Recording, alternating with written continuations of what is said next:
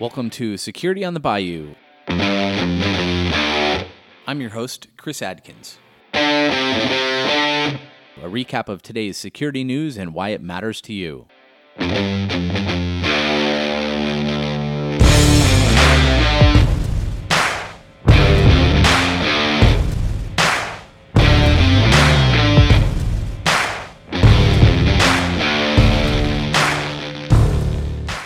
It's Tuesday, May 21st, 2019, and this is Security on the Bayou.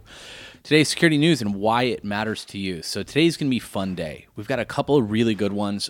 Two that are going to be sort of follow-ups. One that's pretty technical, but this I'm pretty excited about today. It is Tuesday. All right, first one from scmagazine.com, written by Robert Abel. Linux variant of WinNTI malware spotted in wild. So normally I wouldn't bring up something so technical, but the reason I do here is because of who found it. This was found by Google's Chronicle security team, which we've heard a lot about. They had a big sort of deal at RSA about their new SIM that they're building. You know, and it's Google. Anything Google touches tends to turn to gold. Anything security people touch turn to gold. This is just a match made in heaven, Google and security. So this is one of the first truly technical things I think I've seen from them. Found out today they have a blog. Of course they do. Why wouldn't they have a blog?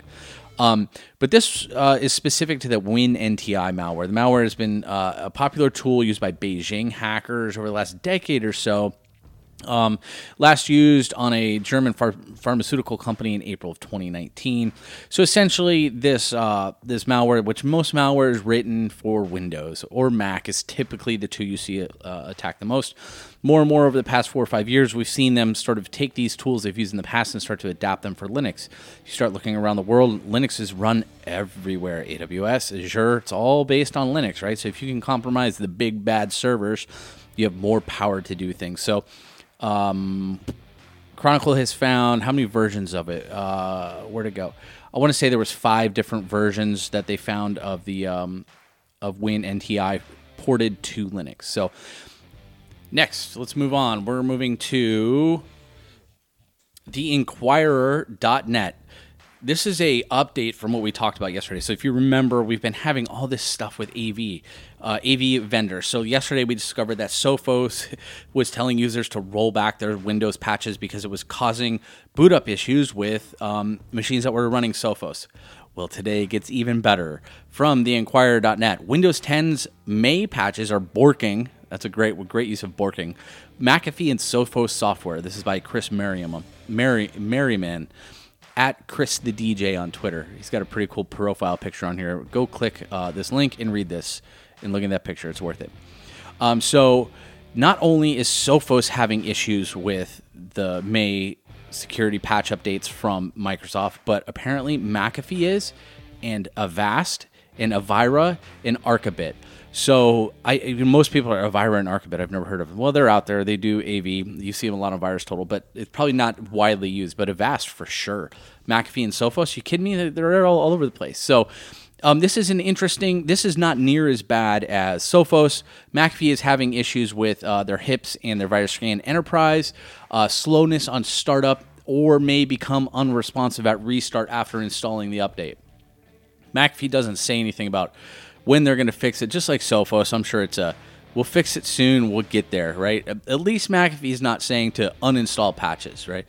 I want to caution people, this could very quickly turn into a blame Microsoft game. I don't necessarily see it that way. So just remember that Microsoft Windows is the underlying operating system here. So that's the most important part, right? You can get another AV. You can't typically get another operating system. There's only so many options. So if you have McAfee or Sophos or Avast or Avira or Archibit or even we start looking at Symantec from the previous weeks or Trend, there's other ones out there. I highly recommend Malwarebytes. Go grab them if you'd like. Try other ones. There's free ones out there, although I don't always recommend using free AV for obvious reasons. But an AV subscription is fairly cheap. In the long run, it's going to save you a lot of money and time and frustration over the years. All right, next, let's move on to another update. So this one was written by NPR, not a typical source for us. The title is Ransomware Cyber Attacks Knock Baltimore City Services Offline by Emily Sullivan. So we know this, right? So at first I saw the article and I was like, well, why are they why are they writing this article on May 21st when this has been going on for 2 weeks? The title didn't exactly allude to any new information. Well, here we go. I found the new information. Today, this morning, the hackers have demanded 13 Bitcoins. It's about $100,000. So they went from 72 grand or whatever it was, from 16 all the way up to 100K. And they still haven't paid it. The FBI and Secret Service are on this. And at this point, you just got to pay the damn ransom and move on, right? So there's 2 or 3 options here, or there's three ways this thing could go.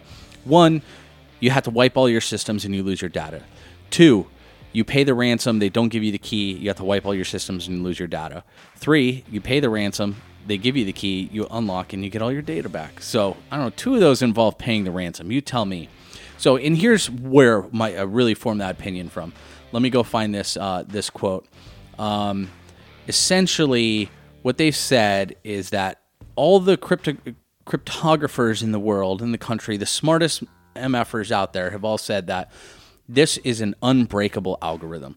There is nothing technologically available that can break this algorithm, which says to me that you just got to pay the ransom. If the FBI, the Secret Service, I'm sure everybody's involved in this on the government side, and all these really smart mathematicians and cryptographers are saying this can't be broken, it's time. You just got to scream uncle and pay the ransom and move on. So it's been an interesting day. Tuesday, what a day. 2 updates. Baltimore, the city of Baltimore, I feel bad. That's tough. I mean, they're having issues with medical stuff, processing home loans, processing, title transfers, medical records. It's just essentially everything that you would ever file with the city has been encrypted, and then I'm sure the people, it sucks, right? They're going to have to pay. This is going to come out of their pocket at the end of the day, but at some point, somebody's got to tell them the hard truth of things. You got to pay it and hope it works out for the best. All right, folks, it is Tuesday, May 21st, 2019, and this is Security on the Bayou. Thank you for listening. Hope everybody has a wonderful day. It's almost hump day. We will talk again tomorrow. Don't forget to subscribe at iTunes, Spotify, Stitcher, and TuneIn. You can also visit us on Twitter at SecOnTheBayou, on Instagram at SecOnTheBayou, and on Facebook, guess where? At SecOnTheBayou. You can also find us on LinkedIn, Security on the Bayou. Guess what else? You can find us on the internet at seconthebayou.com.